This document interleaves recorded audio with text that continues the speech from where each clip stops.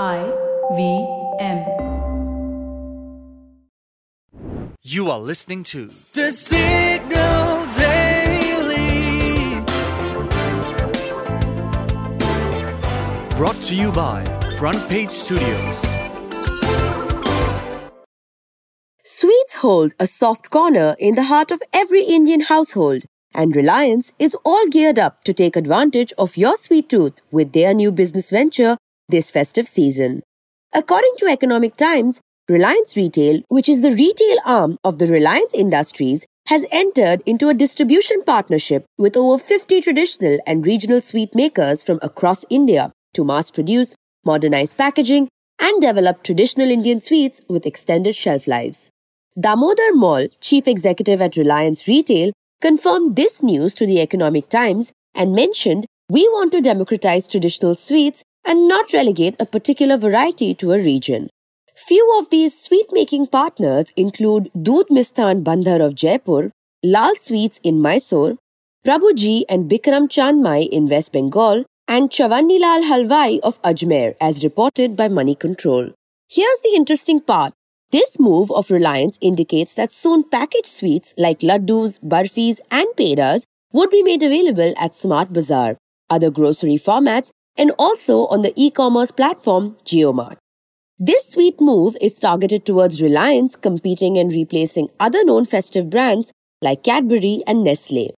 The retail giant has projected a 10 times growth in sales of sweets as compared to chocolates.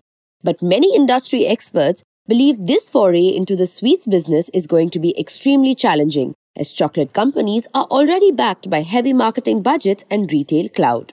However, Reliance Retail views these partnerships as a means to help local sweet makers to grow and expand their exposure. How far Reliance is successful in their quest is yet to be determined, but we can be rest assured it will be a sweet ride. For the next few minutes, you are going to know a little more than you did yesterday from the world of technology, business, policy, and anything that leaves you with a food for thought. Hi, I'm Farheen Khan, and here is the deep dive for October 20th, 2022. 7 months and counting. That's how long the Russian invasion of Ukraine has been going on for, and it's messing with pretty much everything, including the fashion hubs of Europe. A report in the Wall Street Journal has pointed out that thousands of small factories and workshops that supply big brands such as Gucci and H&M are finding it hard to keep up. Their orders are dropping, their energy bills are soaring. And rising energy costs has become the biggest problem in Europe right now, as Russia has been the primary source of natural gas imports in the continent until it cut off its supplies. So, be it common folks or manufacturers, you can say that most of Europe is dreading electricity and gas bills. In the business of fashion, fabric makers are especially affected by this. Behind the glitz and glamour that capture our attention, there are spinners and weavers and the whole of the textile industry, which is dependent on gas and electricity. For instance, the man-made fibers industry is an energy-intensive sector which needs a lot of natural gas and electricity. So does the non-woven segments, or for that matter, the dyeing segment. And it's not such the apparel and fashion industry which is in jeopardy. According to the European Textiles Association, or Eurotex, the textile services sector, which supplies hospitals or care homes with linens, sanitary gowns, etc., are also struggling. The Wall Street Journal report also says that in Italy, which is Europe's biggest textile producer, many manufacturers can no longer line up energy purchasing agreements that previously protected them from short-term price fluctuations. Caught between a competitive market and soaring costs of manufacturing and raw materials, Europe's fashion industry is left in a tight spot. It's a difficult choice between passing off the costs onto buyers or absorbing the extra costs. Many SMEs have resorted to suspending their production processes instead to avoid losses. So now, textile associations have been urging the EU to put a price cap on natural gas. And just a couple of days back, the European Commission, the EU's executive arm, also proposed an EU-wide emergency cap to control surging prices that will be applicable only in cases of extreme volatility and speculation.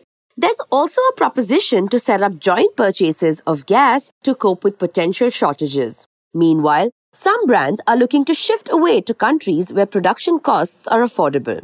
Turkey is one such destination, where Russia is still supplying oil and gas.